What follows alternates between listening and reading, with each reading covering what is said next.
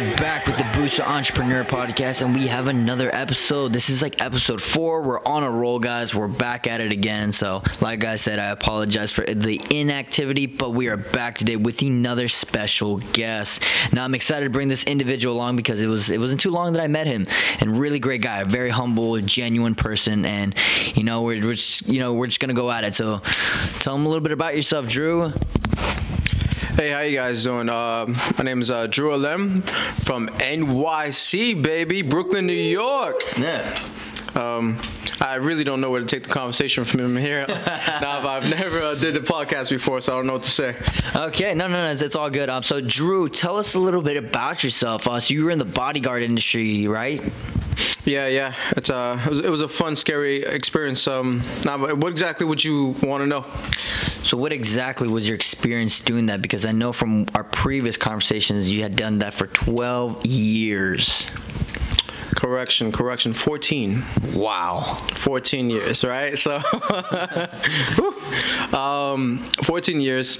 I actually started first at working at a retail store called Bed Bath & Beyond. Are you familiar with that place? Yeah, most definitely. Yeah, it was like hell for me. I'm like, just being robotic at the door. And a friend of mine told me, hey, look, why don't you jump into doing clubs and stuff like that? You can meet celebrities, you get paid $20 an hour. And I said, hold on. $20 an hour? Hey, you sold me, brother, because right now we're getting paid like $8. Yeah. And then it really comes down to a saying that I learned from my mentor, It's your network is your net worth. Mm-hmm. Right. And I met some high-end people within the club industry. And since they deemed me as a likable person, they trusted me. They gave me jobs and protecting them with my life. Mm-hmm. And then I went through some extra military training with some great friend of mine that built up my skills. I did my own studies and been to some crazy situations of 40 hours without sleeping, right? Jesus. What else did I do? I had to go to work every day with a bulletproof vest. We actually had to deal with a situation one time of dealing with a young guy who was, I think he was 18 years old. We had to do an extraction in the hood. Okay. In Brooklyn, and these guys, they were out to kill him. So I had to go in the hood around 5 a.m. and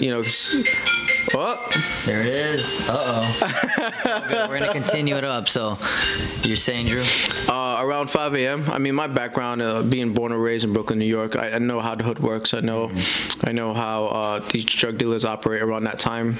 So I knew that 4:30 a.m. or 5 a.m. no one's really gonna be out. Mm-hmm. So at that time, I had a silver Toyota Corolla with tinted windows. I rolled up on the street, stopped at the right? There you go. Looks bad enough, right? Yeah. I come out wearing all black with a bulletproof vest on.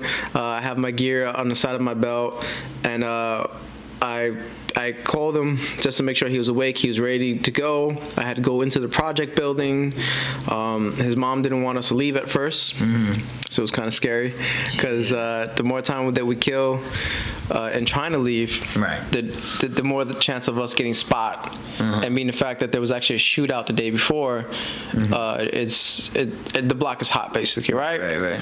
But I was successful at getting him out of there, and I think right now he's in Florida with his amazing brother who asked me to do this job in the first place. No kidding. So his brother was the one that got you into the industry? No, his brother was the one who got me to go save him. Oh, okay.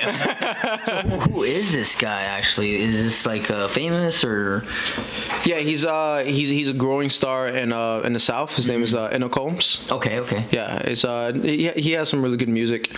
I know him as Tony. Okay. Yeah, and I've known him for about like 6 years as well. He's a great guy. Jesus, so man, and that was that one of your bigger missions? It was one of the scarier ones, but I mean, dealing with another company, I don't really want to say their name. Dealing with an ex-CEO, and having to deal with certain situations where there may or may not be people in trouble, and then have to live at site or stay in front of the employees' houses and stuff like that, just for their own protection. You know, just to try to aid the police in that aspect of being the first on the scene, you know, or trying to scare away the person who wants to cause harm. Right. And so that was pretty intense. I've done a couple of celebrities as well, but the celebrities I would say it's a little bit more boring to talk about, just because it's all the same, right? They want to go out, they want to go to the club, they don't really want to be bothered or bombarded, right? Sometimes they do. They'll open up to fans, but the majority of times they just want to be left alone, right? So that's normally pretty easy, unless if you're running around with a hip hop artist who has a bad reputation with another hip hop artist. Right, we're not gonna say names, but we've all seen the news, right? Shootouts in the club, that's not where you want to be, man.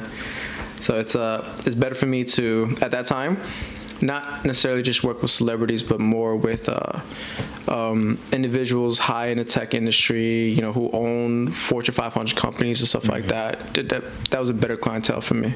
Right. And what did your family feel about this? Or you're married currently, correct? Yeah. My beautiful wife, you know, Miriam Morales, I call her aka Luna. Right? Luna. Right? My moon, right? The reason why I call her my moon is because there's an incident that took place when I was a child. Okay. Do you mind going deep a little bit in the conversation? Yeah, no. Let's get deep. Okay, cool. So we're gonna go deep in the trenches, yeah? Let's do it. I'm ready. So, you know, born and raised in the foster care system, in and out. There was a time in my life around 10 years old where I just couldn't take the physical abuse or the verbal abuse within the environment that I was in at that time. And I felt like an outcast on top of that. Like I didn't belong there. So I had ran away, and I was in Coney Island for a little while. Are you familiar with Coney Island in Brooklyn? Yes. Okay. So that was my go-to spot. That was like my safe haven, right? And around that time, I would listen to my Walkman. And are you familiar with Walkman? Well, wait, let's elaborate on that a bit.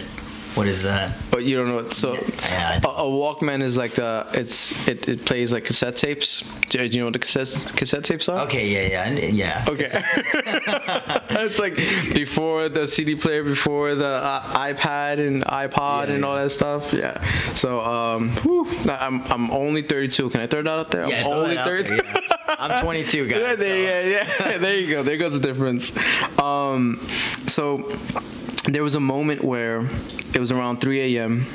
and I was on the beach and I was looking at the water. I was probably maybe like a foot away from the water, the ocean.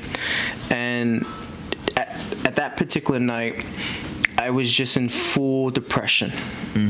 I hated myself. I hated my life. I didn't have anyone to talk to. I felt what it truly feels like to be alone, and I hated it, right? I looked around on the beach at that time. I didn't even see anyone. So there was another confirmation that I was completely alone. Right. And I put up the volume of my Walkman so that I couldn't hear the ocean. The ocean was so loud and it was roaring. And it was the only two things I had to look at was the really loud lotion. Do you hear me? Ocean, right? I'm thinking about going on vacation. I wouldn't have noticed. You could have kept going. I'm thinking about vacation right now. The extremely loud ocean that was in front of me, and the beautiful moon that was above the ocean. Right? So I had sat in the sand. I tucked my knees to my chest. I wrapped my arms around my knee. And at that moment, I truly contemplated suicide. Wow. You know, because what am I living for? I have no purpose. I have no guidance. I have no direction. And I just kept looking at the ocean and look at the moon. I knew I didn't know how to swim. So if I would have started walking to the ocean, it would have been done. But I felt like no one would have cared. Right. You know, the problem is at that time, I didn't know what I don't know. So I was lost. Yeah. With the loudness of the ocean, that I couldn't even block it out with the music I was listening to. It was just so extremely loud. I just kept looking back at the moon, and I was crying my eyes out looking at the moon and seeing it within all of its glory and its beauty and its shine. There was a moment where I was lost and just zoned in. I was tunnel vision, staring at the moon. And I couldn't hear the ocean. Even though it was right in front of me, I could no longer hear the ocean. Yeah. And then when I look at my Walkman had died. The batteries died. Right? So I believe at that moment I came to the realization that, you know, if I can focus on something so beautiful, even though it's too far for me to grab, if I can just narrow down and fixate my focus on this, then everything else will be irrelevant. Right. You know, like that. I was inspired at that moment. Instead of being stuck in my depression, I was inspired to want to do something more with myself and just forget about all those bad things that happened to me or the current situation, and just want to be above that. And I strived for greatness at that moment. A 10-year-old. 10 years old. Yeah. Strived for something beyond his imagination. I didn't know what it was, but I knew that one fucking day I would get it. Right? Jesus. Chills are running down my back right now, guys. Just listening to this. To the point that last October, me, person who spent 14 years of his life scaling up in the security industry. Right. You know, going above and beyond outside the hood of Brooklyn, New York, where I was raised with the nonsense of the streets, the gang banging and all that BS, to providing value to one person at a time or smaller teams, to standing on stage and representing myself and my story and empowering hundreds. Right. At one fucking, there was like 2,000 people at that venue. And I had everybody standing up, yelling, cheering, following my lead. Yeah. One person created so much significance and value within all those people that if I can just believe more in me, I'll have more than enough energy to share with those where they'll believe in themselves the same way I believe in them. Right. So that they can ultimately do more. Right. So after the bodyguard industry, 14 years, you decided to pursue entrepreneurship, correct? Yes. So tell us a little bit more about that. So, I mean, when we start to progress in that direction, I've learned that it's kind of hard to do it on your own if you don't know what you don't know, right? Right. So I fought to attain a mentor. The mentor that I've attained was Dan Locke. Dan Locke. Right? And Dan Locke has this mentorship program called High Ticket Closers. So I invested my whole everything into it, my money, my time, everything. I wanted this to work so badly. Within, I want to say, on a 6-week of being in this course, of never doing sales before in my life and never having the mindset of truly understanding my full capability, I was able to do an upsell of a close of $1 million over the phone. Over the phone? Jesus. For an investment deal for another company. Wow. Now, granted, that deal didn't fall through because of some things that had happened on the other side of the deal, right? So that wasn't my fault. But that taught me a very important lesson, right? If I could dive deep into these things, it'll enable me to do whatever it is that I set my mind to, just like when I first saw the moon. Right? Yeah. You know, and then rotating back for my love and my passion for my wife, who I call Luna, right? Like bringing everything full circle. And being able to finesse with these closing skills enabled me to not just close deals for myself and make some money here and there, but be able to finesse that skill into other areas of my life where I can have the ability to close an individual on the idea of doing more for themselves and not letting their lower self, right? That's what we call lower self. Right. Those negative things that talk in the back of your mind, they try to drag you down, right? Those fucking lies that we tell ourselves, right? Most definitely. I can't do this. I'm not good enough. This is not for me. They're all lies, right? Right. Because we're not accustomed to programming our brain to believe we deserve this. Right, yeah. Right? Watching TV, watching social media, we see these big time stars, and we're always thinking, wow, how did they do it? How did they do it? They took action. There it is. Right? They took action. Even if it wasn't perfect, right? Right. There's a saying that goes, imperfect action is better than no action. I love it. Right? Yeah. So tell us a little bit more about, exactly, because some people probably won't understand what you mean by closing. So with the closing ordeal, it's a form of sales, right? Originally, where I'll jump on a phone with a client, right? The client could be an influencer, it could be a business owner. And basically what I'll be doing is I'll be leveraging their business and creating a scalable solution using my closers, right? People who can close deals for them over the phone. Right? And there's another word for it.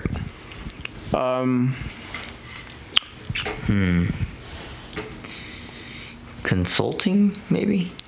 There's a lot of consulting in there, right? But it just, for some reason, it's just not coming to me right now. But overall, it's a type of action that you take where I can make money anywhere in the world as long as I have my laptop and my cell phone, right? Because all I need to do is to be able to book an appointment with their prospects. Right.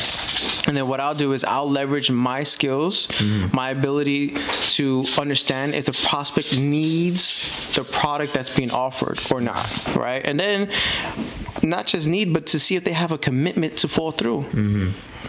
I mean, have you ever had someone to buy one of your products and then ask for a refund? Yeah. Does that suck? It does. It hurts. It's like, what did I do wrong, And sometimes it's just the prospect not understanding the value. Correct. Right? If the prospect understands the value, the next thing is to see if this helps them with the need. Right. And then lastly, it's our responsibility to see if they have the commitment level to receive the full benefits of this product, such as something that you have, right? With Fuego supplements, yeah. Fuego, right? Right. So an example, let's say I have a guy, his name is Alex, right? Let's call him Alexander Rivera, right? Let's just say. And he's interested in buying your supplements, right? Right. Let's say he wants to buy a supplement stack. Okay. How much would that cost him? About almost $100 for a full stack. You got BCAAs, you got protein, you got pre-workout, and then a shaker cup on top of that. So looking about $100. Wow. Okay. So what I would do is I would look into the value of what that would do for that prospect, right? Even before speaking to Alex. And then once I book an appointment with that individual, I'll get them on the phone and I'll see what they know about the product. Right? And then I'll ask them questions and build a rapport to see if they actually need this. Right. Okay. Because you don't want to just sell to anyone, because then once you start selling to just anyone, what's going to happen is one of two things. That person is not going to buy again. And then to follow up with that, they just might ask for a refund because they don't understand how to use what you've given them. Right, yeah. So they're not going to understand the value. So I'll build the value within one phone call. I'll find a need, and then I'll build the commitment. And with these three things together, I will do my very best to make sure that this is a reoccurring client every time, where I don't even need to jump on the phone with them anymore. Right. You'll have a long-term relationship with someone you've never met because I close them on the phone for you. Right, you're making them see I guess, with not the supplement itself, but what the supplement can do to their life and for their life. Exactly. Like if I wanted to have that pre-workout that you offer, what's it called? Fuego pre-workout energy. Whew, that sounds like fire. All right, Fuego pre-workout energy, right? Just that alone tells me what it's about. So like, let's say myself, I'm a little bit out of shape and I need that little bit of boost. Caffeine doesn't do enough for me, and I've seen these pictures and videos of bodybuilders and they're all taking some type of pre-workout to get them energized, or just basic athletes, right, just for the training. And I'm looking for that edge. I go into your website, I look at your supplements, I see it's all natural stuff. I see that everything that's there it's helpful to me. It's not gonna hurt me. You give me proper instructions. I'm like, oh wow, this could really work for me.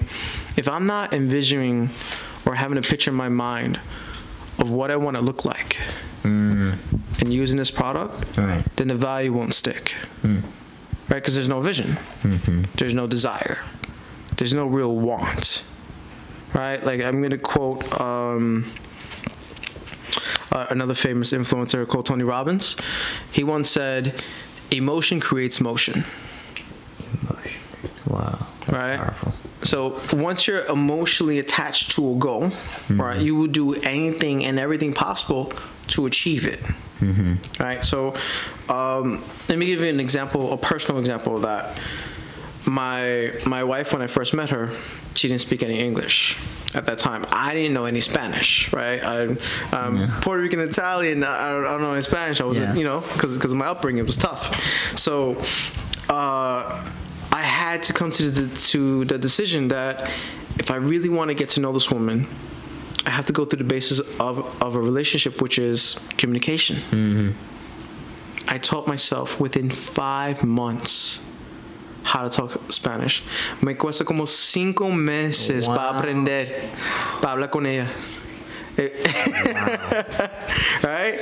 And not for nothing, but she's in college now, right? This was 6 years ago. She's in college now. She's doing great, and she sometimes corrects me on my English grammar. How about that? Wow. The tables have turned. Right? Jeez. It's all good stuff, man. But from doing the security industry, well, actually, let's go a little bit backwards.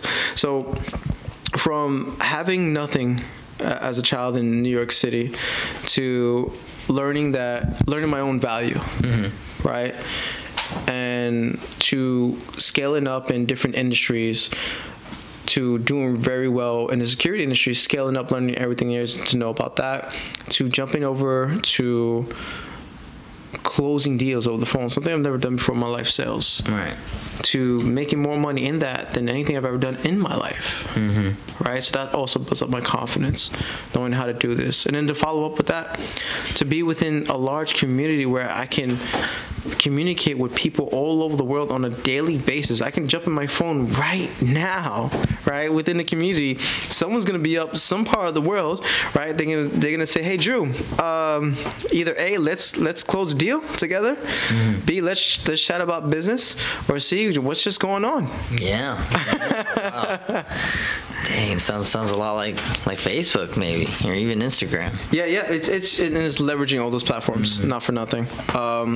It's leveraging Facebook, Instagram, Discord, LinkedIn. So my question is, Drew, where can they find you actually? If they want to look you up, they want to see what you're about, just because time's running out a bit, but want to know, where could they find you? So, if they would like to stalk me, right? Let me give my cell phone number. No, let me stop. They could find me on Facebook, Instagram, or LinkedIn. It's all the same stuff. It's Drew, DREWLM, right?